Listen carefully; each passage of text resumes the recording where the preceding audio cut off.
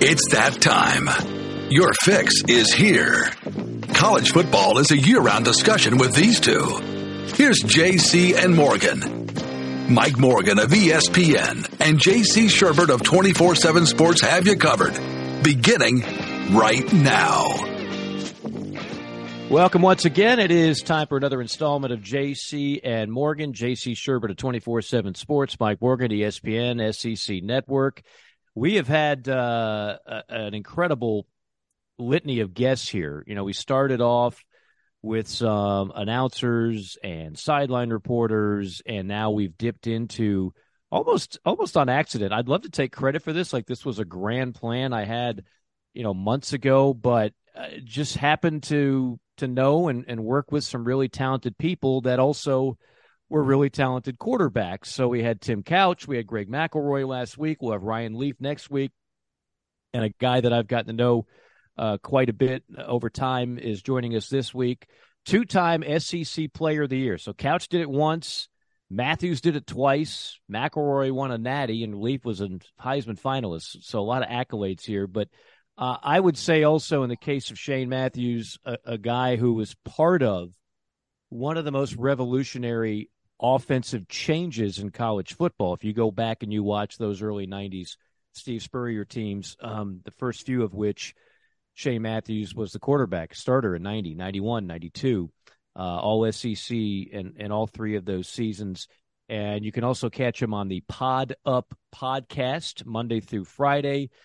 He's the radio analyst for the Florida Gators, but he still remains objective. And oh, by the way, he just coached XFL. He was just the quarterback's coach for the Orlando Guardians. So he's been busy. Shane Matthews, kind enough to join us. Shane, how are you, man?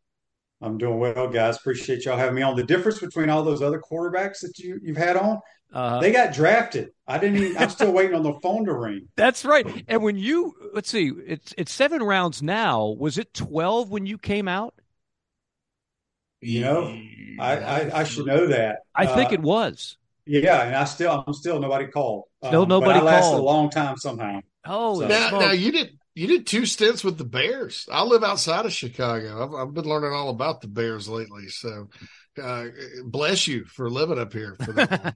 Well, I only lived in my football cities for the 4.5 to 5 months, and then I came straight back to Gainesville as soon as the last game was over. I feel that. I don't blame you. Now we've had some fun with some of the other guys. With the kind of the recruiting, which JC covered on a national basis for 15 years. But we were talking before we went on the air, when you were coming out of high school in the state of Mississippi, we didn't have all this star system. The only thing I could get my hands on as a teenager that age that started getting into recruiting a little bit, you had these the Tom Lemmings of the world, Max Emfinger, and they would have like publications. It wasn't nearly as organized. Obviously, we didn't have the internet. But you were saying you didn't have any stars, you were completely. You can't say you were completely under the radar. You were recruited by LSU in Florida, but you were not the highly touted recruit as some of the other guys we've been talking about. Well, I don't know because you still had fax machines and people were getting stuff in the mail all the time back then. I got recruited by everybody pretty much in the Southeast except Alabama. And my dad played at Ole Miss under Johnny Vaught. Archie was his quarterback his last 2 years. And so I went to Ole Miss games my entire life. My mom was a cheerleader there. It was kind of a foregone conclusion that I was going to go be an Ole Miss Rebel. But I narrowed my choices and took my visits to Florida State, LSU, and Texas A&M because Jackie Sherrill was a Mississippi guy, was the head coach at that time. And I narrowed it down to Florida and LSU. I wanted to play in the SEC. And, of course, LSU was feeding me all the BS that I'd be their next Tommy Hodson. And I don't know why I chose Florida. I was 6'2.5", 6'3", 165 when I got on campus. When I left campus 5 years later, I was 6'3", 180 when I went to the combine. So I was a very small guy, but I I don't know what kind of star I would be. I was a three-sport athlete at a really good high school, a lot of good players. So who knows what kind of stars I would have been today. Well, you So, say, oh, well, sorry, Mike. let me just follow up on that, JC, and then we'll stay with Sure. this recruiting front in a second. You say you didn't know why you chose Florida, and people have to really go back in time to remember. And I have to remind myself. I mean, JC and I are in our 40s. There's a lot of people that listen to this podcast across the country that might be 22, and so I have to remind myself. Not everybody remembers the timeline when you came to Florida. It's not the Florida that people later became familiar with, winning SEC championships and winning national titles. They didn't win anything for like 100 years. And so, and Spurrier hadn't become a thing yet. And I mean, heck, they were playing on turf. Like, what was it that took you over the top to go to Gainesville? Well, my dad was my high school coach and my mom was a teacher at the school. So they went on all my visits with me. And then we'd come home and make a little list of pros and cons. And obviously my mom loved the University of Florida from an academic standpoint. Um, and so that kind of sold me on it. And I love, living in Florida. I mean, you can't go wrong. Coach Spurrier always told his recruits, people save up their entire lives to move to the state of Florida. When they retire, well, hell, you can come be a Gator at 17 and live in the state of Florida. So Spurrier wasn't the head coach; it was Galen Hall.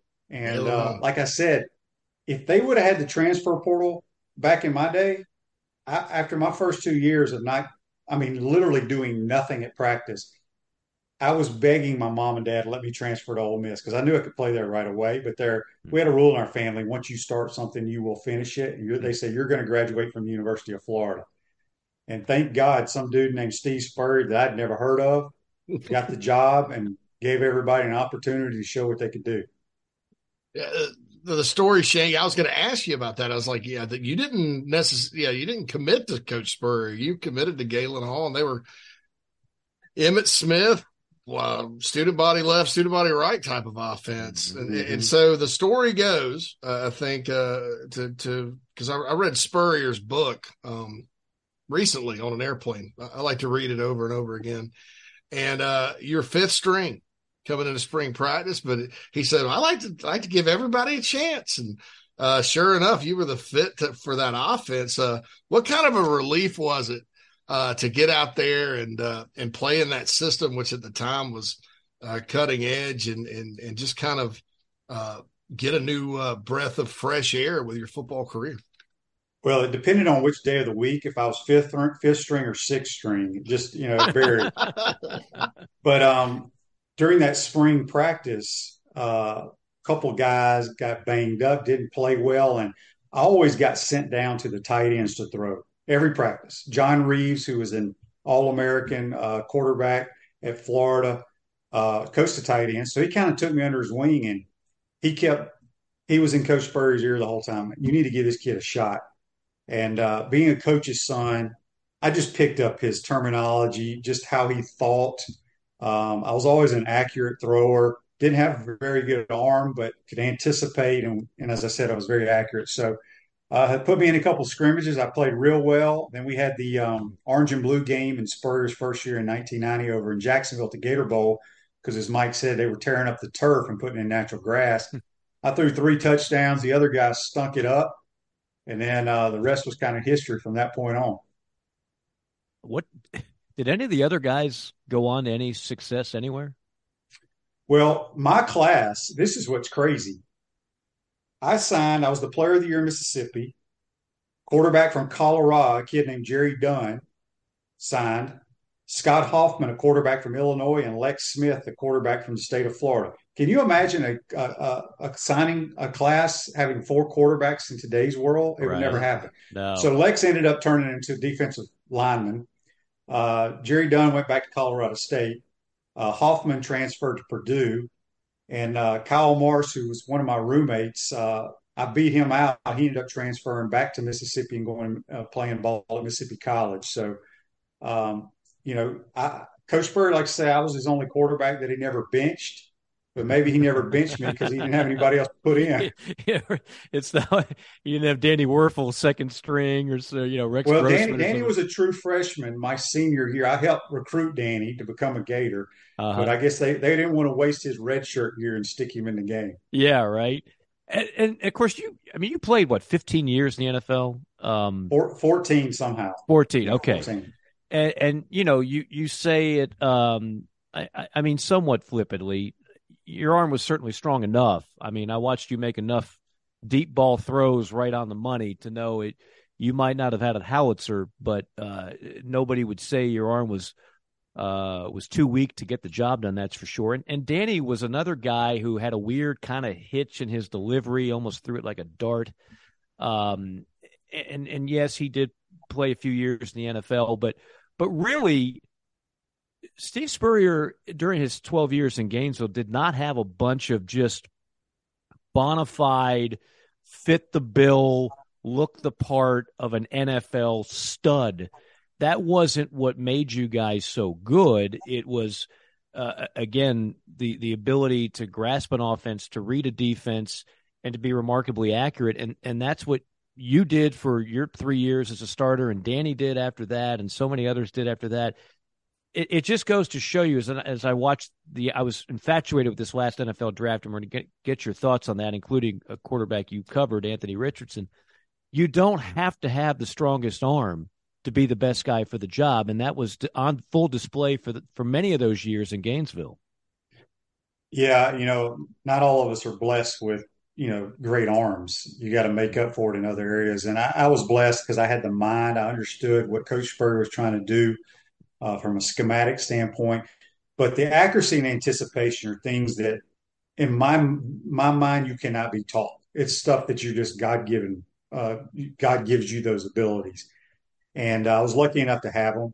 And as you said, Coach Spurrier never really had the big time quarterback. Now, obviously, Rex, his last quarterback, was a first rounder. He could throw the football extremely well, but it was precision, timing. We caught people off guard a little bit just because, we were not scared to throw the ball down the field. So many coaches nowadays, if it's 3rd and 1, they're going to hand it off.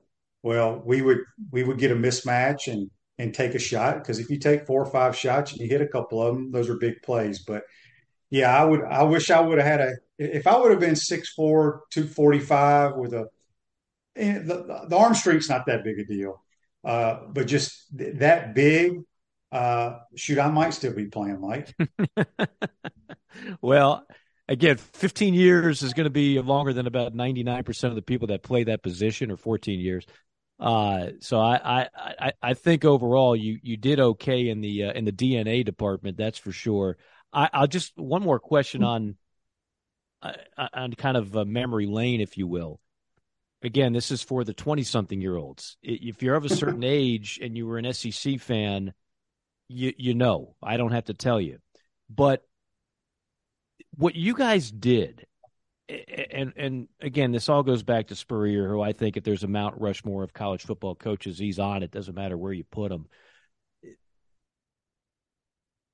That's the way college football was played. It totally radically changed the way SEC football was played. I mean, with few exceptions, like a Tommy Hudson and LSU when they were doing what they did.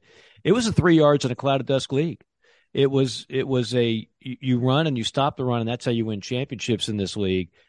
And those first couple of years when you guys were doing what you were doing, it's as if every defensive coordinator had no answers. They were like, I don't know what this is, and I don't know what to do with it. Now, eventually, people catch up, and eventually, defensive coordinators, it's not like they completely shut it down, but they cracked the code a little, and now more offenses look like a lot of ways of what you guys did 30 years ago or so. But just describe how it felt to be part of something where you knew, like, we're doing something nobody else in college football is doing right now.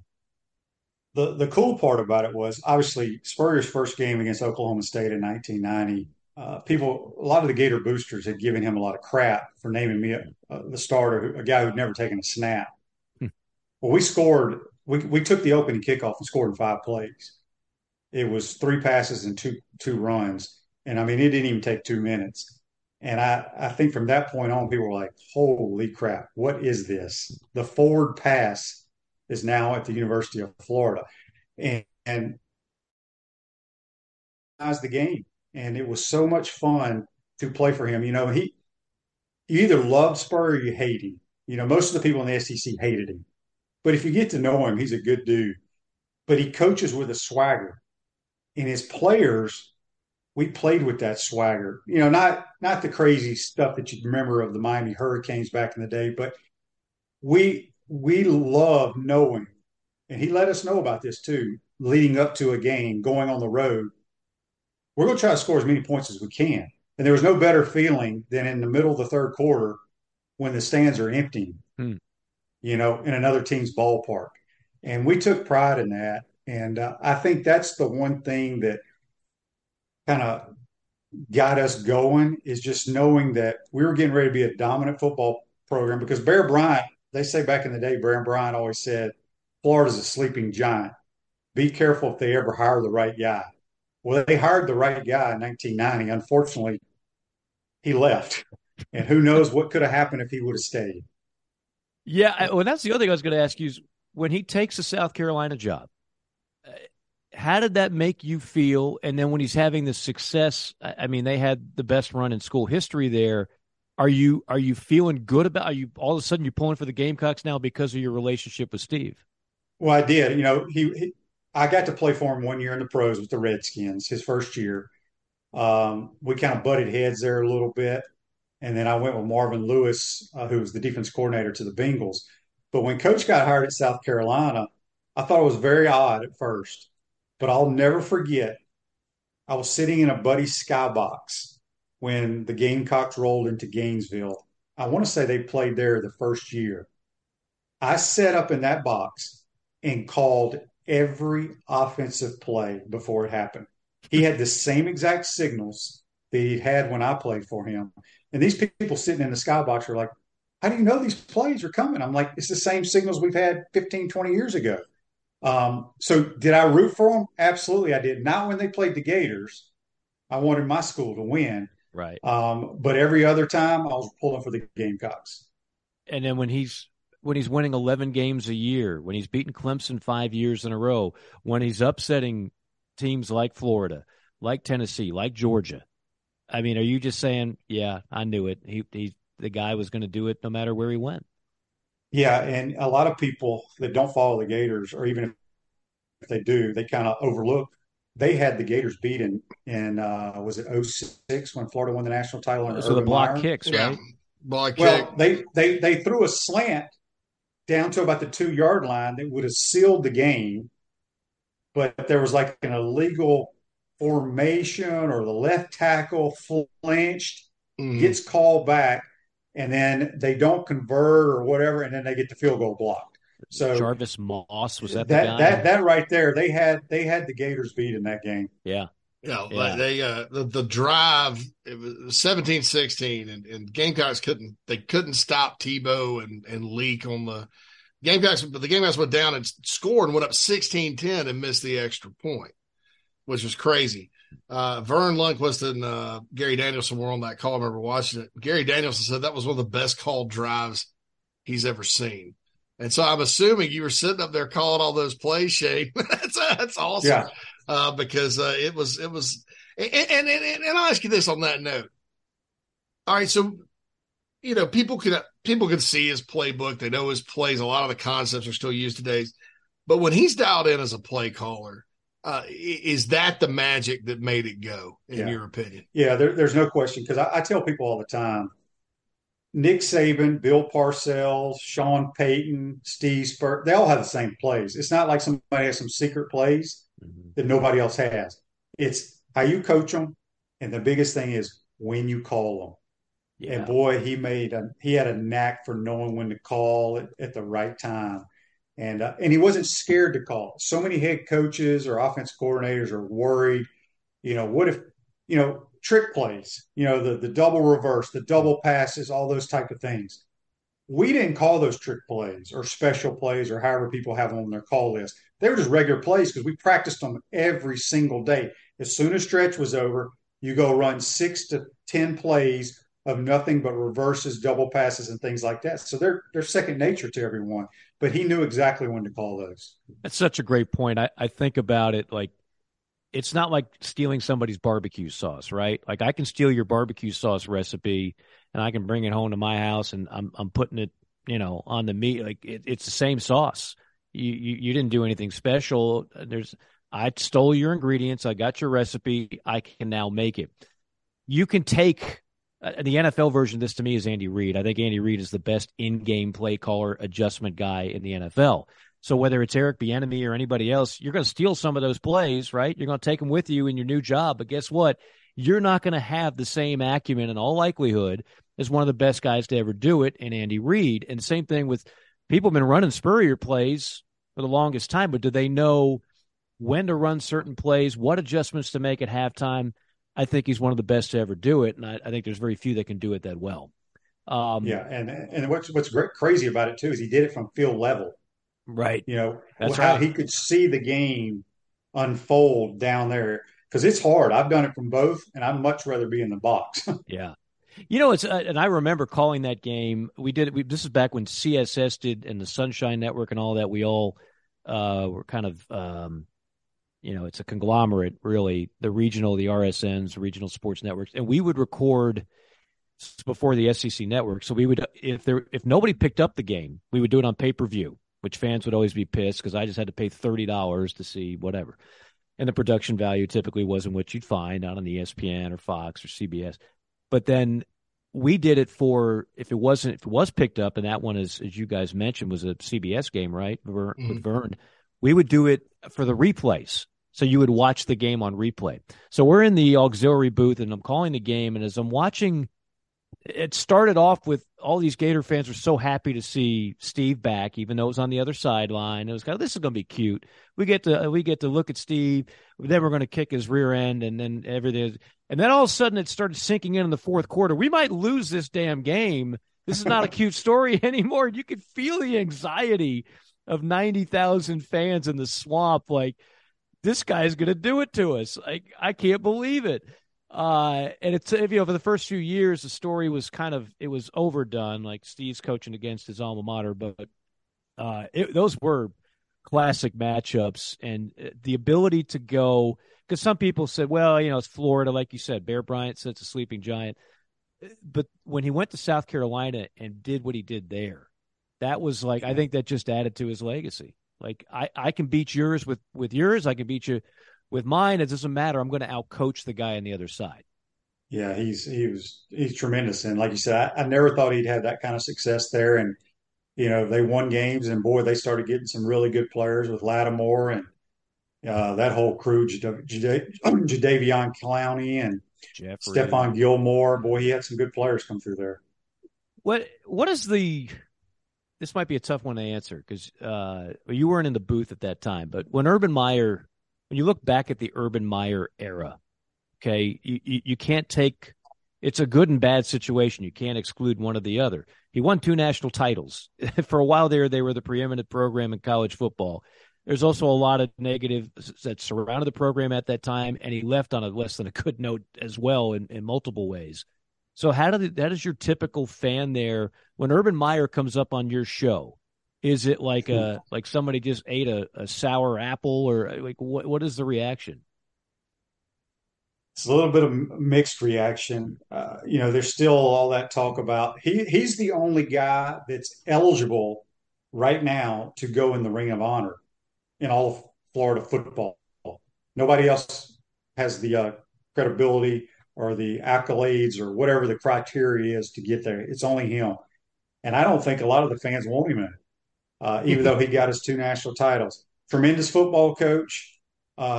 I think the way he could recruit and evaluate players, one of the best of all time. I mean, if you think about the players that he brought to the University of Florida that ended up playing a long time in the National Football League, and then what he did at Ohio State as well. The guy's a great football coach, but I'd say majority of the Gator fans have a bad taste in their mouth when it comes to him. I feel that too when I'm there. And it's incredible because what other fan base would not have anything but the best love for a two-time national championship coach, but this is a unique circumstance. He's not your typical – he didn't leave your typical legacy.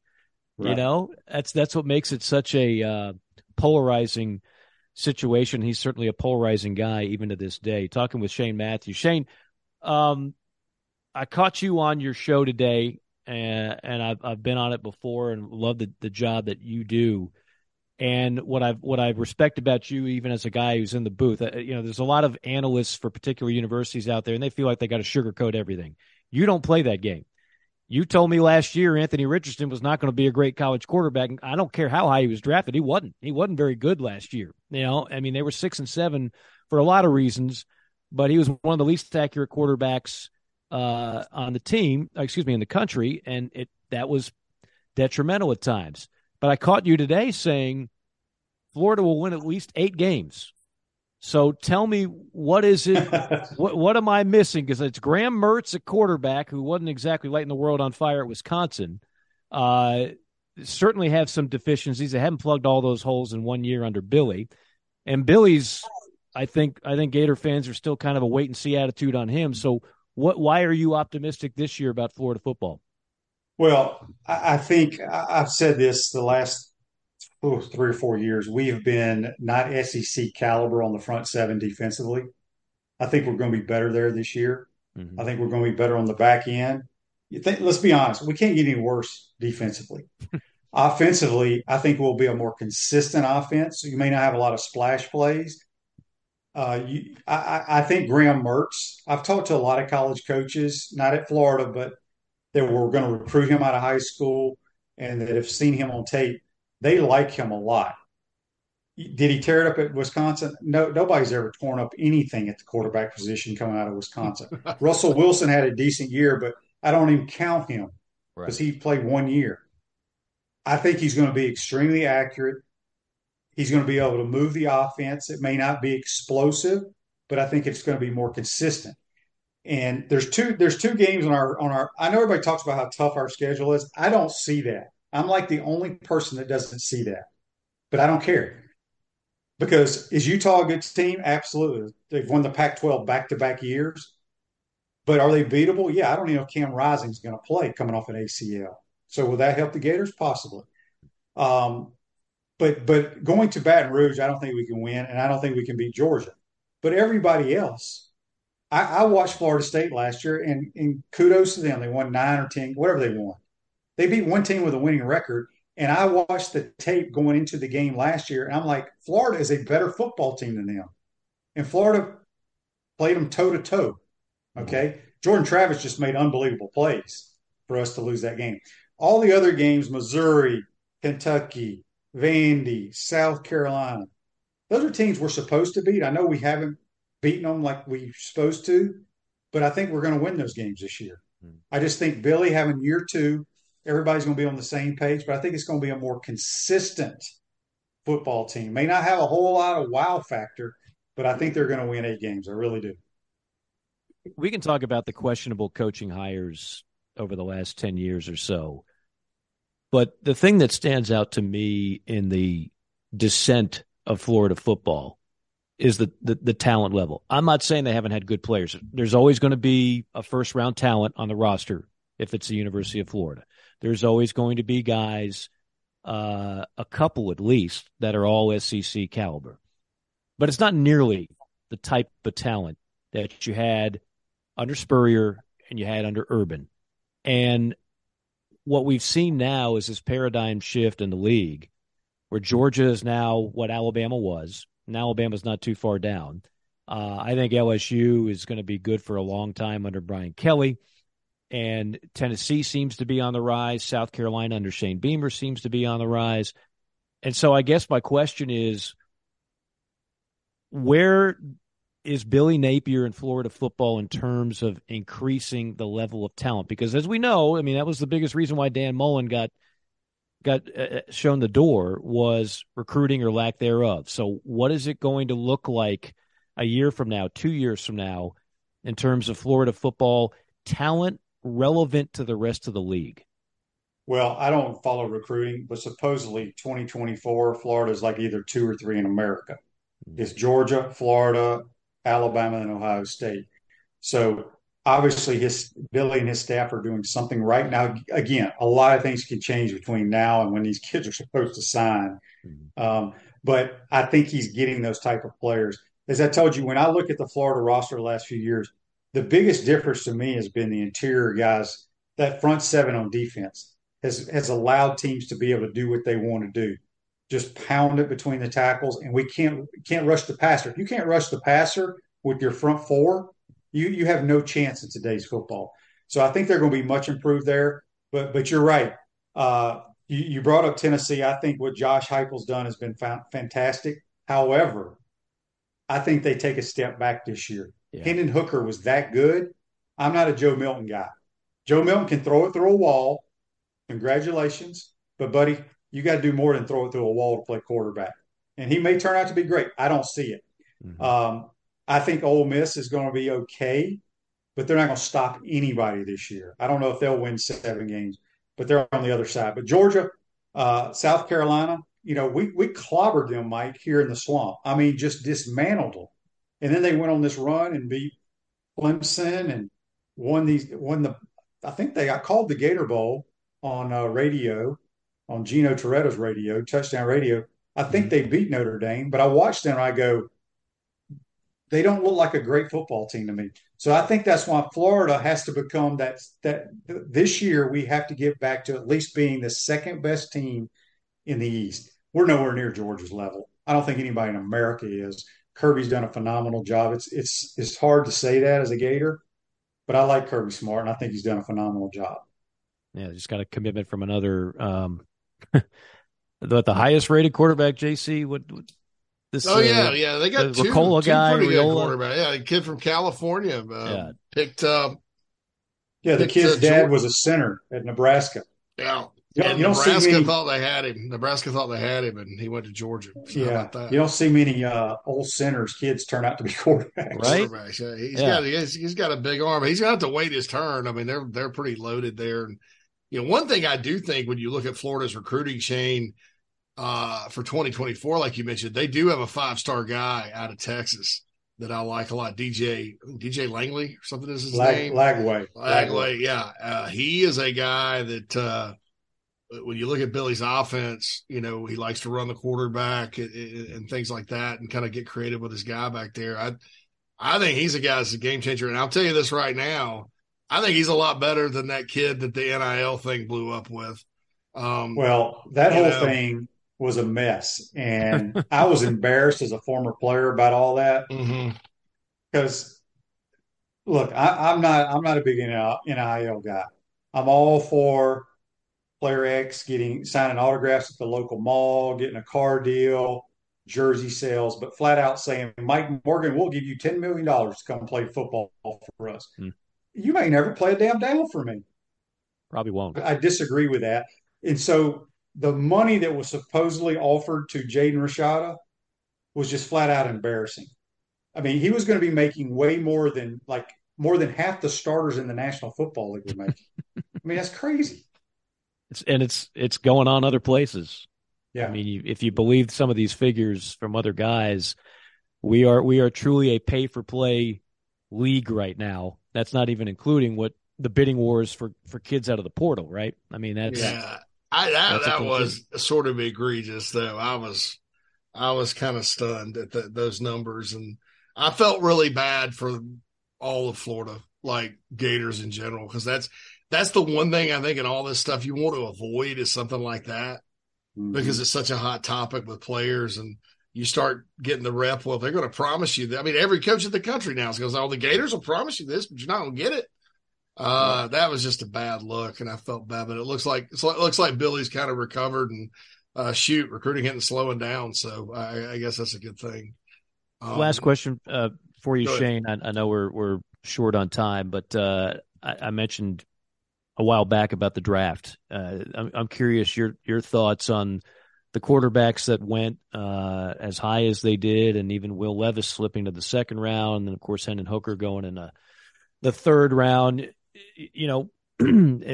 it's all just kind of projecting, and it's an inexact science, even for a guy like you that played the position and knows it well. But what's your takeaway of the way it all went down? Well, Bryce Young is a special player. I mean, he's won at every level. Extremely smart, accurate, elite thrower of the football. Of course, his size is a concern. There's no question. He's going to take a pounding in that league because I always tell people there are grown men that are trained killers over there. They're trying to hurt the quarterback. But I think he'll be fine at Carolina. C.J. Stroud's an elite thrower of the football as well. Anthony, he's a project. He's what I saw and coached against in high school, the best athlete on the field, but will it translate to wins? We'll see.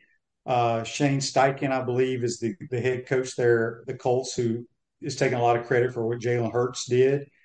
The difference between Anthony and Jalen is Jalen grew up in a football – I mean, his dad coached him in high school. He's been around football his whole life, and he's a good athlete as well. We'll see what Anthony can do. I'm pulling for him. He's a great kid. It's just, boy, at that level, you have got to be able to throw the football accurate and on time. I'm trying to think. Now, next year's class, they got two dudes that I'd love to have on my team. And I think those two would have both been right up there with Bryce Young this year with Caleb Williams and Drake May. Yeah. If you put Drake May, Caleb Williams, and Bryce Young, that's a tough choice there. Ooh, I think Drake May might be better than all of them. I had Drake in the spring game, and it's spring game. You can only tell so much, but there's just certain throws that he makes where you're just like, whoa. I do a lot of college football games. I don't see that. Like he is, and he can run too. He can run better than people think. Yeah. He led the team in rushing last year. And I haven't seen Caleb up close and personal. Obviously, he looked good in his first year as a starter with Southern Cal. But yeah, those two guys, you may be throwing Penix over there at UW. You got that was my point on the Panthers trading up for Bryce. And I'm like you, I'm a Bryce Young guy. But man, I don't know if Bryce Young is going to be as good a prospect as the top two or three guys the following year. So if you're going to give up the ranch, maybe that would have been the way to go about it. Anyway, what do I know? Shane, I know you know plenty, and always enjoy jumping on your show. I'm glad we finally got you here on the podcast. For those that don't know, a lot of Gator fans that tune us in, they haven't heard the podcast. How do they listen to it each and every morning? Yeah, it's Monday through Friday. It's live on Facebook Live, YouTube, Spotify, any podcast platform out there. We're on it. It's called Pot Up with Matthews in the Morning. I don't know how any of that stuff works. I just turn my computer on and we do the show. And of course, you were on it for quite some time last year. Hopefully, we can get you back on a weekly basis, Mike. Yeah. Our fans love listening to you, and I appreciate that. I appreciate you guys having me on. Yeah, absolutely. Thanks, and you deserve a little time off. I know you just came from the XFL world, which is a story for another podcast. Yes. How everything went down with the XFL. It's always interesting in those leagues. Shane, really appreciate it. Appreciate your insight as always, and we'll talk to you before too long. Thanks again. All right, guys. Appreciate it. Y'all take care. Thanks again to Shane Matthews for joining us again, staying with our quarterback room this month with Couch and McElroy and Leaf and Matthews. Not to be outdone, Tom Luginbill. It's not as if I don't think of Tom Luginbill as a quarterback, is that he just does so many other things now. That's typically when we have him on stuff that we talk about, but really appreciate the time and perspective on that. We'll continue with the guest parade the rest of this month and beyond. Before we get into one of the latest stories, which it's as I've been telling you for a while, and I know some people are probably like, Mike, why are you so obsessed with the Pac-12 TV contract? Because the dominoes that are going to fall with that affect virtually everything. So I'll explain in just a moment. But first off, want to mention one of our proud sponsors, and we're fortunate to have quite a few these days, and that is Look Cinemas. Look Cinemas locations across the country, everywhere from their newest location in New York City. They're in Tampa, Florida. They're on the West Coast. They're in Texas, and they're right here in Atlanta, or more specifically in Brookhaven. So that's given me a chance to check out just what Look Cinemas are all about. And from the fantastic theater seats, which you can recline, it's almost like you're going into a museum. It's not your typical movie theater. Everything is just nicer, and they've got a menu. You can sit back, relax, order while you're sitting down. The food is not made until you order it.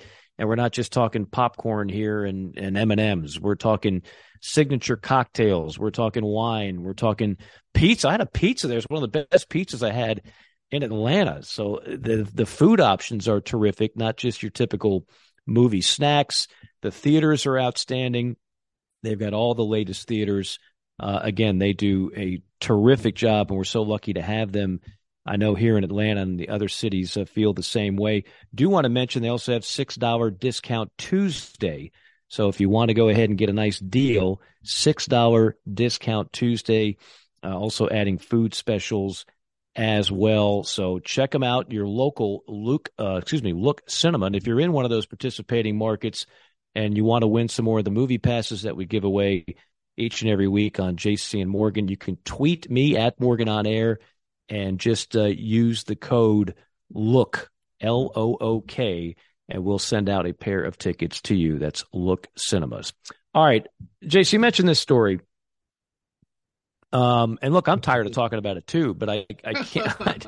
I know how relevant it is. Like, whatever happens with this Pac-12 deal, and supposedly it's getting closer and closer, let's go over the dominoes that are going to fall, because right now everybody wants to know, what is it going to mean? Not everybody, but a lot of people in our audience are ACC fans and SEC fans, and it could have an impact on both, or it could have no impact. We really don't know, but I guarantee you conversations and contingency plans are already going on. This week in Amelia Island, they already met administrators from the ACC. They gathered for their own spring meetings, more discussions about the growing revenue gap between the SEC, Big Ten versus the ACC. And it is significant. It's not a couple million. It's more than $30 million per school per year. Think about that. I mean, we are now in a day and age, as we've mentioned many times, where programs, quite frankly, you can use whatever euphemism you want, are buying players. And when you've got $30 million more than the team you're going up against, that is a problem, as the way Florida State is looking at it, and Clemson and North Carolina and others in the ACC. The Pac-12 deal, if and when it gets done here soon, we're going to know if the Big 12, the Big 10, was able to poach anybody from current Pac-12 schools. If the Big 10 poaches a couple of those schools, let's just say Oregon, Washington, well, all of a sudden, an SEC, which looks very cozy with the 16 teams that they have, might decide, okay, now we need to make another move. Well, if they make another move, then that could involve the ACC as the most logical fits. Well, the ACC schools can't get out of a grant and rights deal that goes through 2036. Oh, come on, Mike, contracts are made to be broken. Not ones that have a $120 million buyout in legalese writing, as well as if you did leave, and if you were fortunate enough to cut that $120 million check to leave, every home game you have from now through 2036, guess where that money's going? It's not in your pocket. It's going to the ACC. I said this a million times over for people critical of, and remember that this was not Jim Phillips, the current ACC commissioner. This goes back to Swofford. What was not good about this deal was also brilliant about this deal. What was not good about this deal is the forecast on revenues. Clearly, they didn't know it was going to be that wide a gap. I would also say supply and demand. Who else was offering the ACC their own network and that kind of money when the more attractive properties on the board for the television networks at that time, the Big Ten, the ACC, et cetera, et cetera. The other thing about the whole situation is for the ACC at this time, the brilliance of the deal is that it made it so that while all these schools were bolting and leaving for other conferences, this is as ironclad a deal as there is. It is nearly impossible to leave. If it wasn't, they'd already be gone. Trust me on this. There already would have been movement. But you can't, $120 million, even in this climate, it's a lot of money. B, to forfeit all your home TV revenues for that many years, 13 years. That's a lot. And then C, now it's gotten to the point, where is your landing spot? Because if the Big Ten stays put, the SEC seems like it's going to stay put. So what, is Clemson going to the Big 12? JC, I think there's a whole lot of talk. I'm not going to say there's nothing there because I think we're on the verge of something, but that something could be as minuscule as San Diego State goes to the Pac-12. The Pac-12 signs some type of TV deal that involves a streaming service. The Big 12 is then unable to add anything and just stays with their 12, which would be fine. I think the Big 12's done a great job considering losing Oklahoma and Texas next year. And then the SEC and Big Ten stay pat. That's DEFCON 5, to go back to our war games analogy that we used to do several times on this podcast.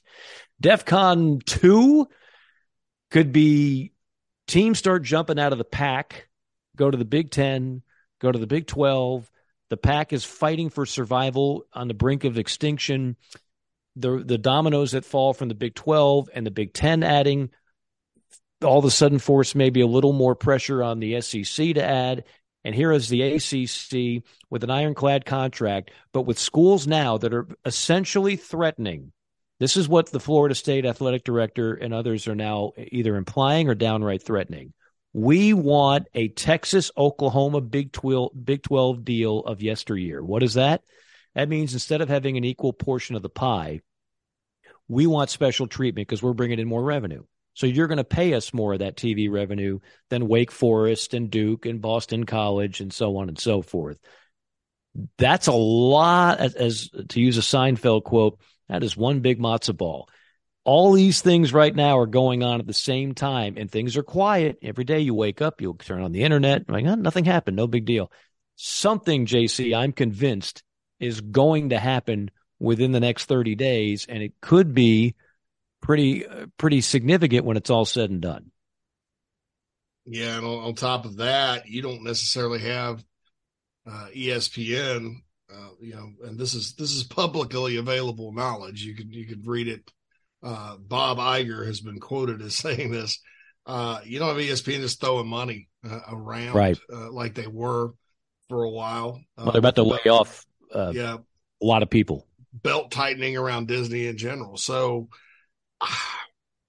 to me, the Pac-12 has one partner that makes sense as ESPN. I also think, and Mike, you're in TV, so correct me, I think ESPN needs the inventory for the West Coast, because you lose the Big Ten. That's so much programming. The Big Ten, 14 schools, all up the upper fourth of the country, basically. There's no Big Ten on ESPN anymore at all. It's Fox, NBC, CBS. So, I think you need the Pac. You need the Pac-12 because you need the inventory. But at the same time, I don't know what the true value of it is. And boy, the Big 12, which, by the way, the Big 12 is like the song that will never die, or the song that never ends.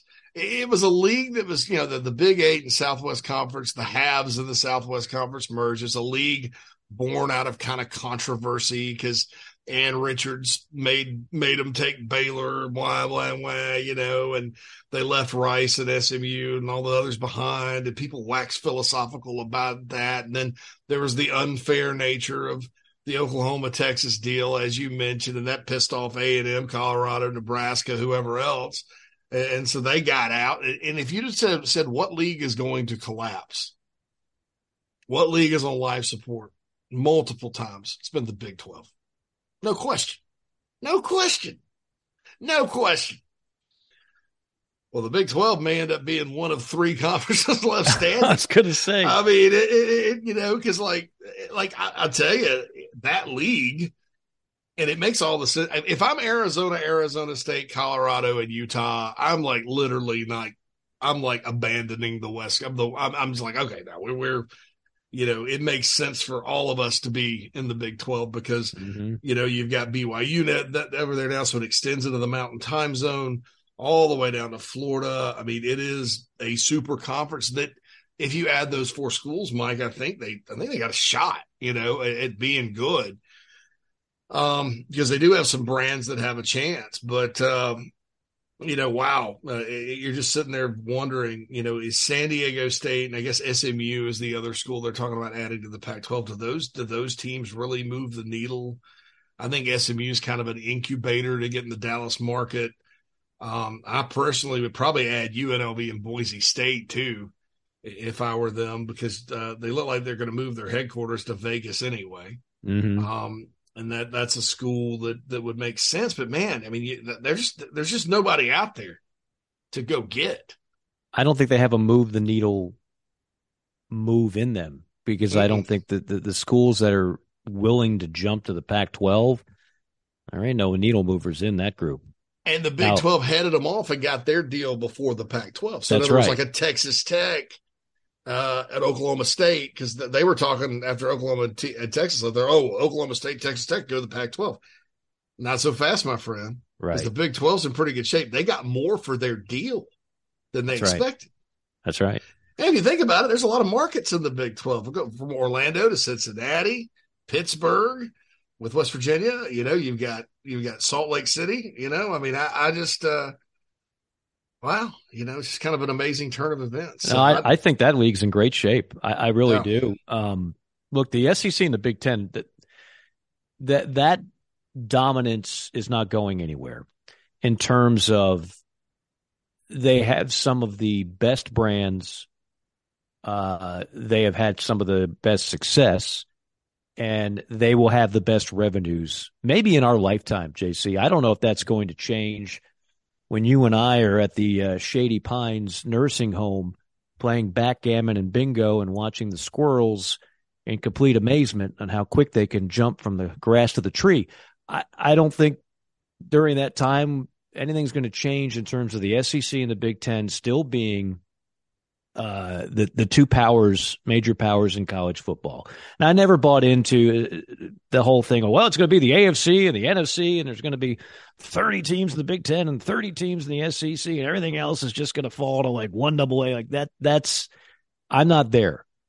I think there's room for 2 power conferences, which is what we have, and some pretty doggone good ones, which is what the Big 12 is. And we'll see. And the ACC. And the ACC is look, the ACC is a quality league. It's just not the SEC. And unfortunately for the ACC now, unlike the SEC and the Big Ten, you've got teams that want to get out. That's something that if you are Greg Sankey and if you are the new commissioner of the Big Ten, Petiti, who's also got a TV background, you don't have to worry about that. Every time you put your head on the pillow, every one of your 16 schools loves where they are, and they're not trying to go anywhere. They're not. Whereas if you're the ACC commissioner, why was your wife out till 3 a.m. last night? And why does she keep liking that male model the fitness pro down the street? Why does she keep liking his pictures so much and putting heart emojis on it? That's kind of what you got to think about a little bit if you're the ACC, because you got a group of schools that they're outwardly saying it's not even in confidence in a smoke-filled room. It is out there in the open. Like, no, we think we should get more money than the other guys. So. Look, it's fascinating. We are sitting on not Mount St. Helens. Mount St. Helens took away about 200 miles worth of trees, but we're sitting on a volcano of some kind, and it's going to have some type of eruption. It's just a matter of how big is that eruption. Or if you'd rather have a different calamity analogy, we're sitting on an earthquake. Is it going to be a 6 on the Richter scale, or is it going to be a 1.5? Don't know the magnitude of it, but it's gonna come. Here's my question: how much value would they call them the Magnificent Seven, right? In the ACC,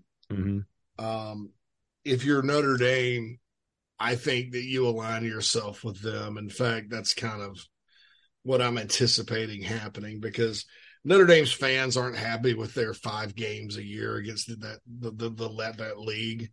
I think they'd much rather go out and schedule more creatively like they used to. They're not making that much money out of it, and there's a ready-made home for their revenue, their other sports in the Big East, obviously. So that's 8. Notre Dame's not going to join the new league. All right, so I'm talking like the 7 peel off. You bring Louisville with you and maybe Pitt. Okay, so that's 9.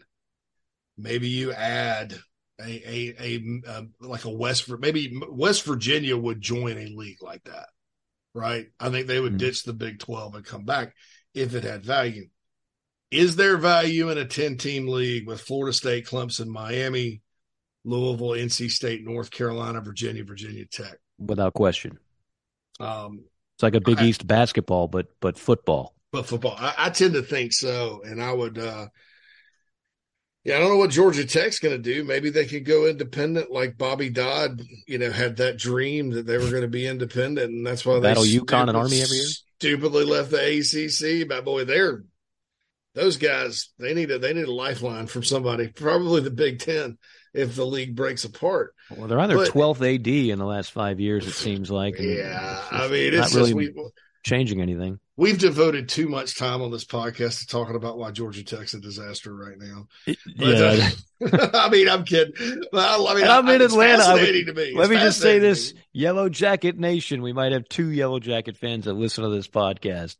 Hey, I would love to see you become relevant again. You're in my backyard. I'd love to go to Bobby Dodd on a day off and just catch a game. But no, I say that with love too, because I do too. Georgia Tech's always kind of been my second favorite. Georgia Tech, Virginia Tech are kind of my second favorite non-ACC team or non-SEC teams, right? Sure. So anyway, so what kind of value? So what kind of value they have? So it may come to this, and look, it couldn't happen. And I'm sad that North Carolina is sort of, getting by with they're going with the in crowd, right? They've always kind of run the league, and they do have a great brand, but one of the first things the Maryland Athletics Twitter account said when they left for the Big Ten was when they were teasing, like, no more North Carolina bias. So it's kind of a shame they're getting away with going, right? They get to go. They get the ticket to Willy Wonka's chocolate factory, but nobody else does, after making decisions to the detriment of that league for years, right? But anyway, I'm kind of sad they're going, but wait a minute. You're saying if this happens, for the ACC to dissolve. This is a dissolve scenario. This is this is DEFCON what 1? This is DEFCON 1. This is the hypothetical you're saying, and it's out there. You could vote to dissolve the league, and there's no guy league. Asked me. There's no grant of rights if there's no league. And yes, if you dissolve the league, now those other schools are going to sue you, but you could probably settle with them. I would think it'd be much less messy than Florida State and Clemson going, we're going to pay $240 million to go join the SEC. Because I don't know that the SEC is all that fired up about, I think the SEC would be interested in Virginia or Virginia Tech and North Carolina. And I think if North Carolina made them take Duke, because they're not going to want them to take State. That's a different type of rivalry. The SEC would probably hold their nose and take Duke just to get Chapel Hill. But, it's going to be a lot smoother if you dissolve it and break off and you just sign a whole new, call it what, the East Coast Conference or whatever. ECC, and go and, it's a 10-team league to start. You don't, you can still have a championship game and all that. And then, I don't know what the other guys are going to do. Probably call up UConn and UMass. This is beyond DEFCON 1. Maybe go raid the MAC and have, or join, they'll all just join the American, or maybe Conference USA comes back, man. But they'll all join the Sun Belt, and there'll be a 24-team Sun Belt. It'll be the best. This is DEFCON 0. We have reached the apocalypse. It's just But no, I mean, I would think that league would have a lot of value. I agree with you. I don't think it's getting to that point. I could be wrong. And you're not the first one to suggest that. Like I said, I was on a show this morning, and the first question was, what do you think the chances are the ACC just goes belly up? And I'm like, whoa, what, huh?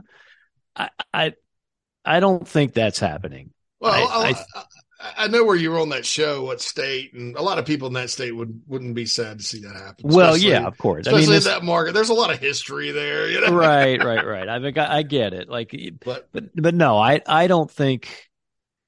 Look, I think the most and I don't think the SEC is looking to expand at all. If the Big Ten stays pat, and that's a big if, but if they do, I would be shocked if the SEC added a team. Remember this: every time you add a team to your league, that means you have to add at least that much revenue that every school's already getting for it to be financially practical. No one's going to add teams and take less per share in the conference. These schools are not in the business of taking less money just because you add a couple of teams to make your league more difficult for the coaches. That's not what they're thinking. And so when you add teams, the new TV deal has to be significantly more money to have it be more money for each team. So just adding teams does not make you better. That's why the dissolve and rebuild, when you eliminate some of the pie there and you drop back to 10 teams, that may make sense, at least for a little while. It might, but man, that and now we're way above my pay grade to figure out if some of that's even legal. Like you said, well, if there is no ACC, then there is no grant of rights.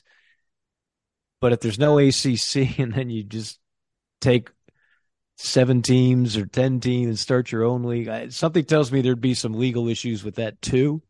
But I don't know. And that is so apocalyptic that I can't even wrap my arms around it. They can kick like 6 teams out. Just Wake Forest, bring your playbook. They need to do like President Trump did for NATO. They're like, you have to spend X% of your athletic budget on football, because that's the problem. Is like, yes, all these schools generate more, but Florida State and Clemson spend more money on football than the other schools. They do, but they also have the advantage of more people are interested in football at those schools. Agreed. Right? So I don't know but NATO, they asked Luxembourg to pay their 3%, right? So, I don't know, Right, but like we're not filling stadiums in NATO. We're the population's going to stay the same no matter how much. Like if you go down to what's the name of Duke's football stadium? Wallace Wade. I should know that. I just did a game there. Hey, that's the Labor Day night game this year is in Wallace Wade. There you go. They had a Rose Bowl in that stadium one time. Yeah, it's a quaint place. They've spruced it up. If Duke football spent $30 million more next year on recruiting and NIL, I'm here to tell you they're not getting 70,000. You can't fit 70 in there, but let's just say you could. You add bleachers.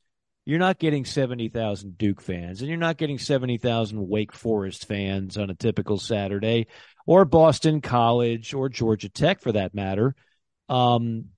That's the difference. I mean, that's always what the SEC and Big Ten have. It's not just that the stadiums are nice and the money is great. It's that their fans care to the point of they're packing stadiums, they're tailgating, they're listening to podcasts like this one. Like they're all in. It's just a different deal.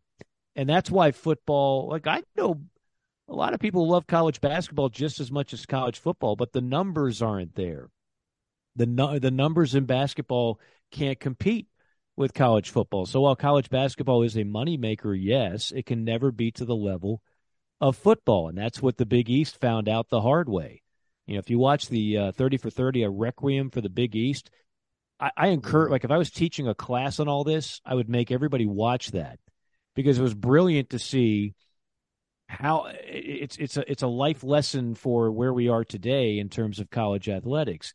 It's a basketball league. It's a bunch of small Catholic schools predominantly that realized, oh my goodness, there's more money in football. And so they add a bunch of football schools. Well, then all of a sudden, all those football schools realize we can make even more money by jumping ship and going to another league. So then you have a bunch of basketball schools that now are on their own. And luckily, 10, 15 years later, they found their safe place with a Big East 10, 11, whatever it is, teams, basketball conference, and a really good one at that with the defending national champions. That's kind of like some of the same lessons are being taught today. And look, those coaches of those schools that we're talking about, they want to win just as much. They try just as hard.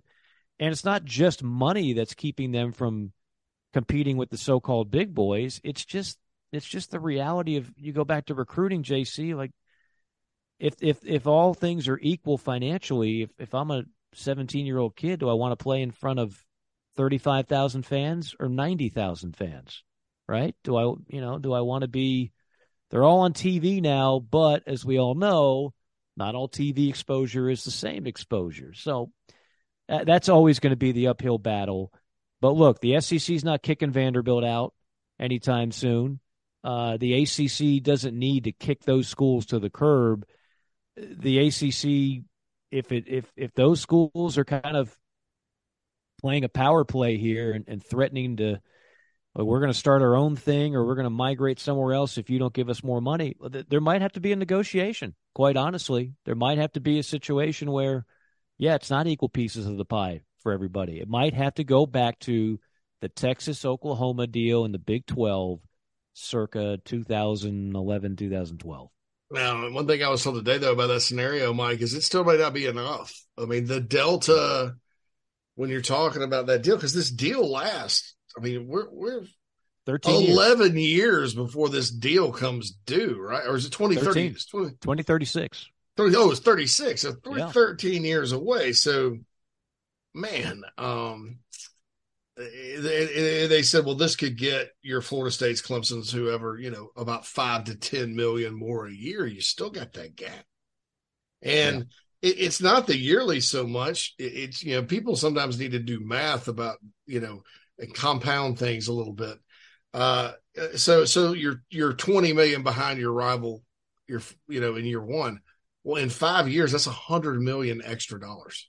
Right. Your rival has. It's insane. They can literally come hire your coaches from you. Yeah. Oh, yeah. And you can't do anything about it. They can build Taj Mahal facilities. They can fly their teams around on private jets. They can add sports. They can NIL. The more money they bring in from TV, the more it loosens up the money they count on, and you can do without that corporate sponsor for the scoreboard that year, and let that business funnel money into NIL and get commercial deals for all your players and some things like that. Now, you're not supposed to orchestrate that according, I guess the latest rules are you're not supposed to, but obviously in the NIL world, the richer your school is and the richer your program is, the less they depend on, some of these folks that want to help out. That could divert those funds, to name, image, and likeness, like a lot of businesses have already started doing. So it is a competitive thing. And it is scary, I think, with for those teams. I mean, it's not Clemson's fault and Florida State's fault and North Carolina's fault and everybody else's fault that the league did what it did. Now, maybe they should have bolted for the Big 12 back when people were talking that they would, or maybe they should have, Virginia should have joined the Big 10, with Maryland. But, sometimes that's not the best move at the time. And, I think chasing the Notre Dame ghost has killed them too. I think there are a lot of people around the ACC that were convinced Notre Dame will eventually join our league. They still are. I mean, you can't convince these people that it's not going to happen. They do not want to hear that it's not happening.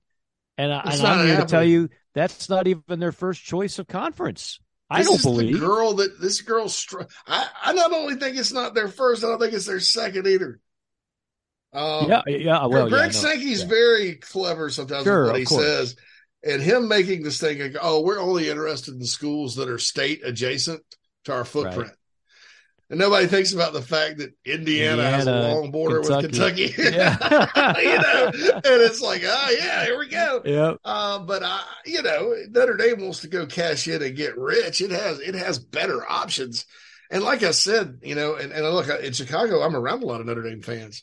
They don't like the ACC deal. They think it's a bad deal for them. They don't like playing the teams in that league, home and home. Sure, they have history at Boston College. The Clemson games are fun. And, it's fun to go to Blacksburg, every now and then. But, you got Virginia. And they have an old history with Florida State and Miami, obviously. But just like this league continues to, hedge its bets in the wrong way. It's just like when they put the daggum championship game in Jacksonville and Tampa back to back because they put Florida State and Miami in separate divisions. And they're like, we're going to sell these out. It's going to be awesome. And Powerhouse Football League, right? ACC, go, yay. Well, then they ended up with Georgia Tech and Wake Forest. And then I'll never forget, back to back, once in Tampa, once in Jacksonville in front of 10,000 screaming Hokies. Boston College versus Virginia Tech. Florida State, Miami's only won the league once. And so they had to move it to Charlotte, right? We got to move it to Charlotte now. And I mean, it's just everything they've tried to do to make themselves relevant in football has backfired on them, right down to programs getting flat out worse when they joined the league. I mean, Miami has gotten significantly worse. And a report from their media today on 24/7 Sports says Miami just wants out of the ACC, period. And I can't say I blame them. I just can't say I blame them. I mean, it's been a disaster. And it's probably watered down their basketball product a little bit, which was, you can't argue that they're a better league top to bottom than the Big 12 now. And it's been that way for a couple of years. So, Mike, they're in trouble. I know that's I'm throwing out some radical concepts here, but nothing would surprise me just because I know, time is of the essence. And I know there's just that deal is just like nobody in their right mind would not attempt, not make at least an attempt to get out of it, and then see what you could negotiate from there.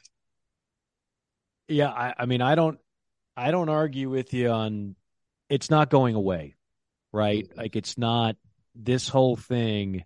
And these ADs, while they're competing against one another, are talking with one another. And they have Florida State AD is talking to the Clemson AD, who's talking to the Miami AD, and they're saying, "Hey, we're not Syracuse, okay? We're not we're better, and we're a bigger product, and more people care about us. So we don't want to be making the same amount of money as Syracuse." The article by Ross Dellinger today was talking, or maybe it was yesterday, talking that FSU brings in 15% of the ACC media rights value, but receives just 7%. So they're in their eyes, they're getting less than half of what they should. You can't make that up. That is an unattainable situation if you really want to get what you consider to be your true market value. So yeah, it's an issue. I don't foresee, and look, if I'm wrong, I'm wrong. I don't foresee the ACC just detonating and we're going to wake up a year from now and there's no Atlantic Coast Conference and 7 schools added 3 and started their own league, and then Wake, Duke, Boston College, Syracuse are all just left out there in the wind as the new conference. I'm not there. I just think there's other ways to, I don't want to say resolve it, but at least make it better. But I could be wrong. I don't know, Mike. I think it's a chance to.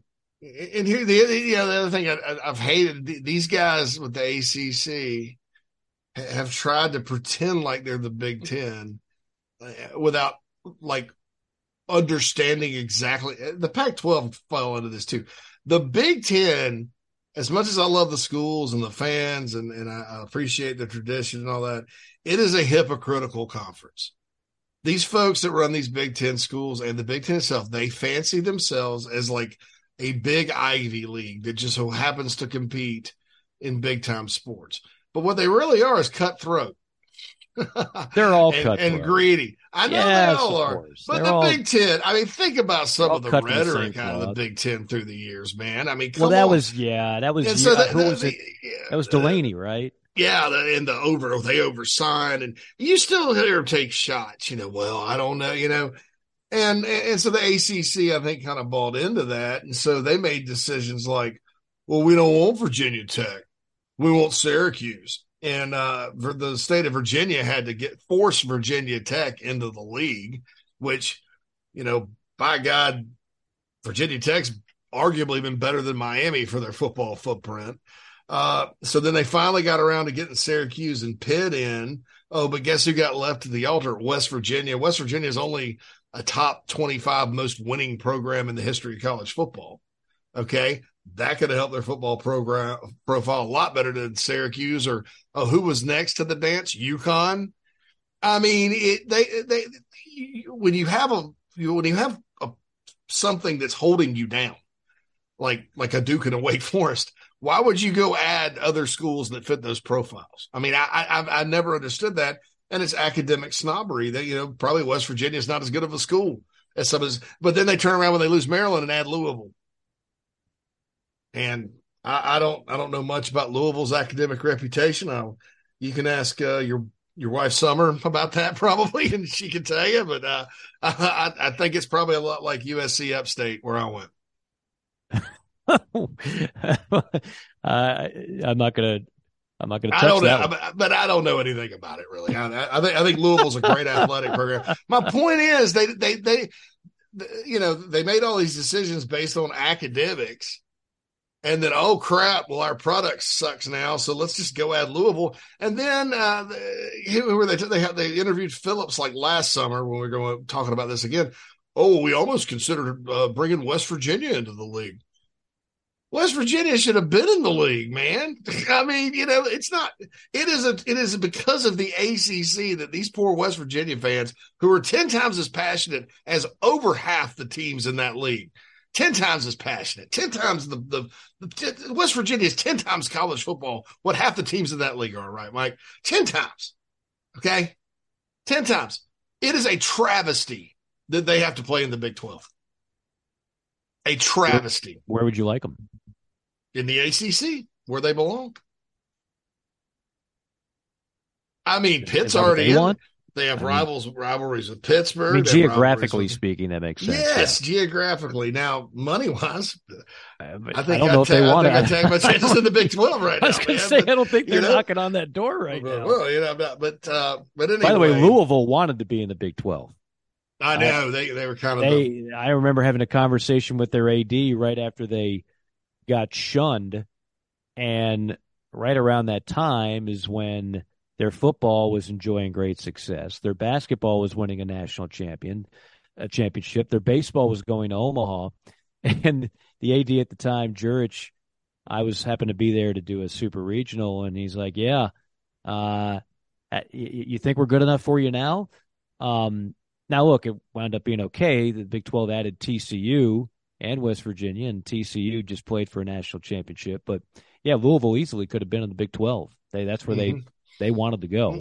Did they bounce back with Cincinnati? So yeah. Anyway, it's gonna be nuts. All right, do we have time for Five and Dime, or should we Let's wait? Let's roll it. Yeah. All right, back by popular. You'd be surprised, JC. And by the way, we do have the website. We don't promote this enough. We're going to start promoting this more and more, jcandmorgan.com. We have an email. Is that right? I didn't even know this. Yes, it's jcandmorgan@gmail.com. Okay, so if you got any questions, comments, I get most of mine via Twitter. People love the Five and Dime segment, which is good to know because it's a little bit off the beaten path. And I'm also still taking crap that I haven't seen Uncle Buck in its entirety. So I need to work on that. So what is Five and Dime? The Fiver Dimer, Triple Play. These are movies that many of us that like to watch a good movie multiple times watch multiple times. So I just take random movies that Whether I like them or not, or whether JC likes them or not, or whoever, we go around the room, which in this case is just you and I. Did we see it 5 times or more, 10 times or more? That'd be a dimer, or none of the above. Okay, so here's the 3. Starting off, going 80s, baby. Vision Quest. This was on the other day on an app called Tubi, which you can watch movies for free. It's got commercials. You can watch them for free because I don't have HBO and Showtime anymore. So I'm desperate sometimes just watch a good old-fashioned movie. Vision Quest, this is not an Oscar film. I'm going to tell you right now. There are some cheesy parts to it. And it's the only wrestling movie, not wrestling movie that I know of really at all. Matthew Modine, Linda Fiorentino, and the guy who played the hot guy in 16 Candles that every teenage girl had a crush on. Those are your 3 stars. And it's your typical 80s movie. Oh, Madonna is in the movie before she was Madonna. She sings the Crazy for You song, which the whole movie feels like a music video. Anyway, this was on the other day, and I liked it. So I hadn't seen it in 30 years. So it's not a 5er or a dimer, not because I don't like it enough, because it's never on. I've probably seen it 3 times, and I like the movie. So it's none of the above, but Vision Quest, shout out to you. Shout out to Loudon Swain, I believe is the character's name. It's don't mess with Shoot, man, in the 168 division, because he will kick your ass, JC. It's neither a 5er nor dimer with me. I think I've seen it once. It's one of those movies. It's kind of like that band Crazy Town, which, by the way, they are crazy people. I think they got in a fight with each other the other day and threatened to kill each other. But they do that song, "Come My Lady, Come My Lady." Oh yeah. And the band's called Crazy Town. And I'm like, you can't name your band that. That's just the dumbest name ever, consider the music you play. Well, Vision Quest to me is a dumb name for this movie.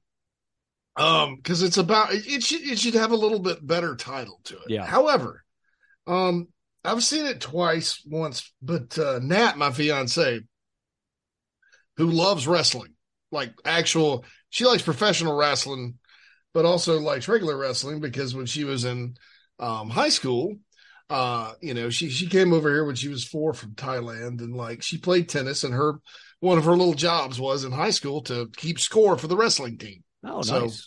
Yeah, so she would go to all the matches and stuff, and so she's seen it probably 15 times. I have to get her in-depth breakdown now that you mentioned it, but I've just always thought the title was a little bit Vision Quest. Title's a little off. So that's not a fun. That's where I go to get my eyes checked.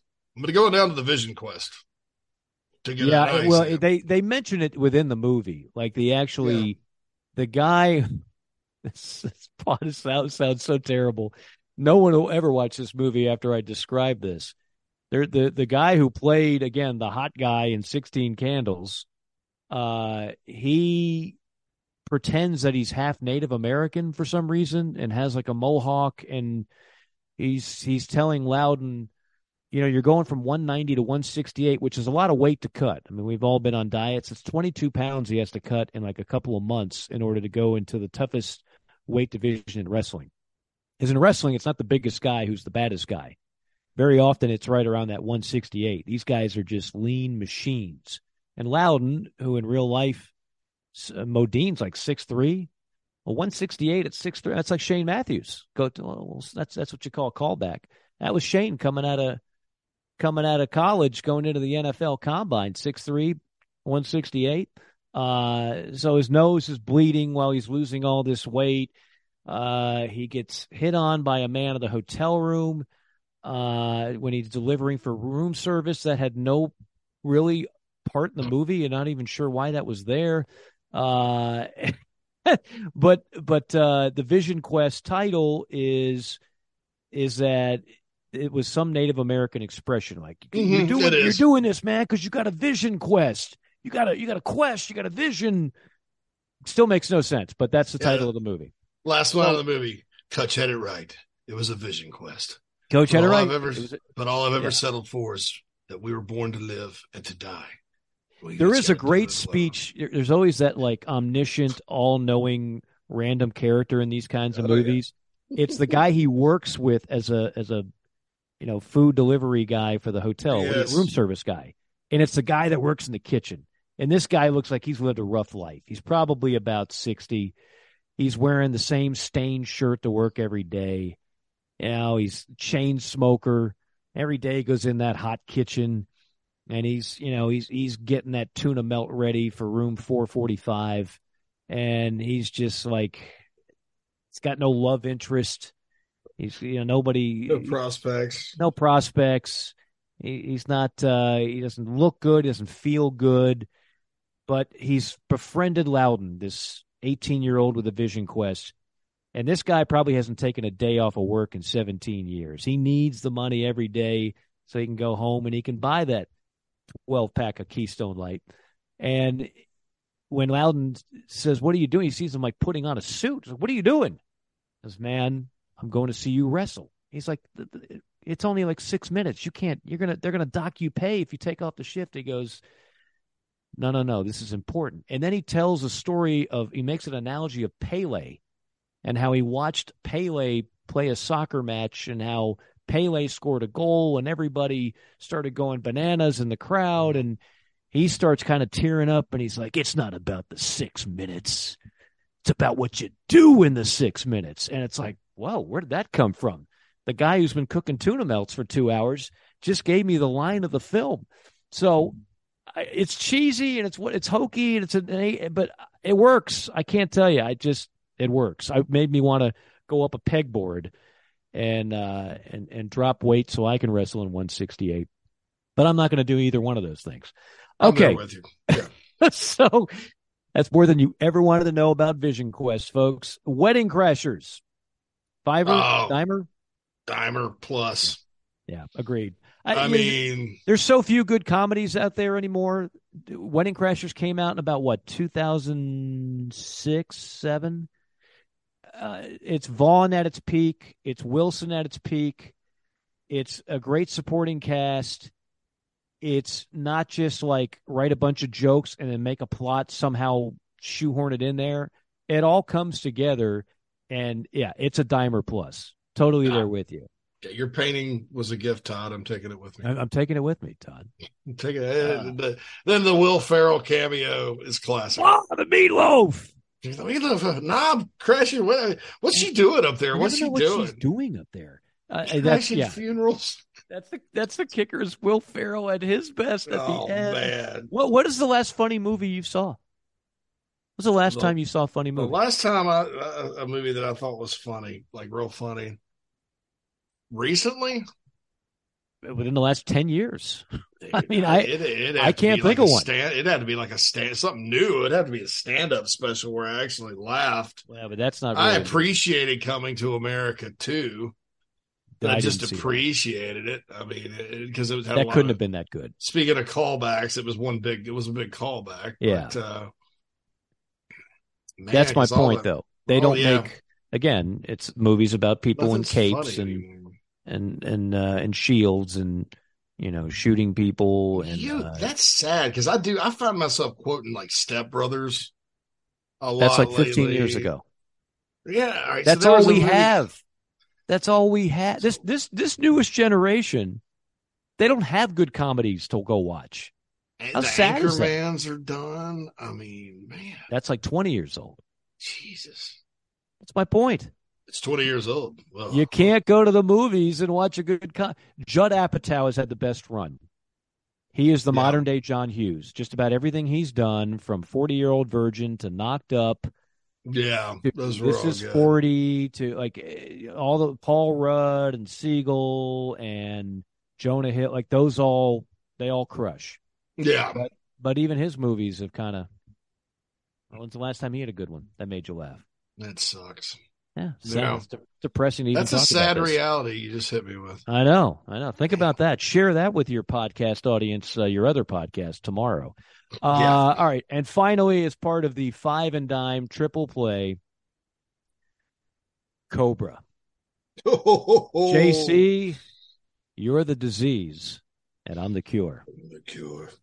It is about a fiver for me, but honestly, have not seen it since maybe the early 90s. My dad owned a video store, right? Did he really? In the mid-80s. Cool job. Yeah, Family Video. And so we watched, it came out like mid-80s. We watched that movie a lot. That and Over the Top, which is a way above a dimer for me.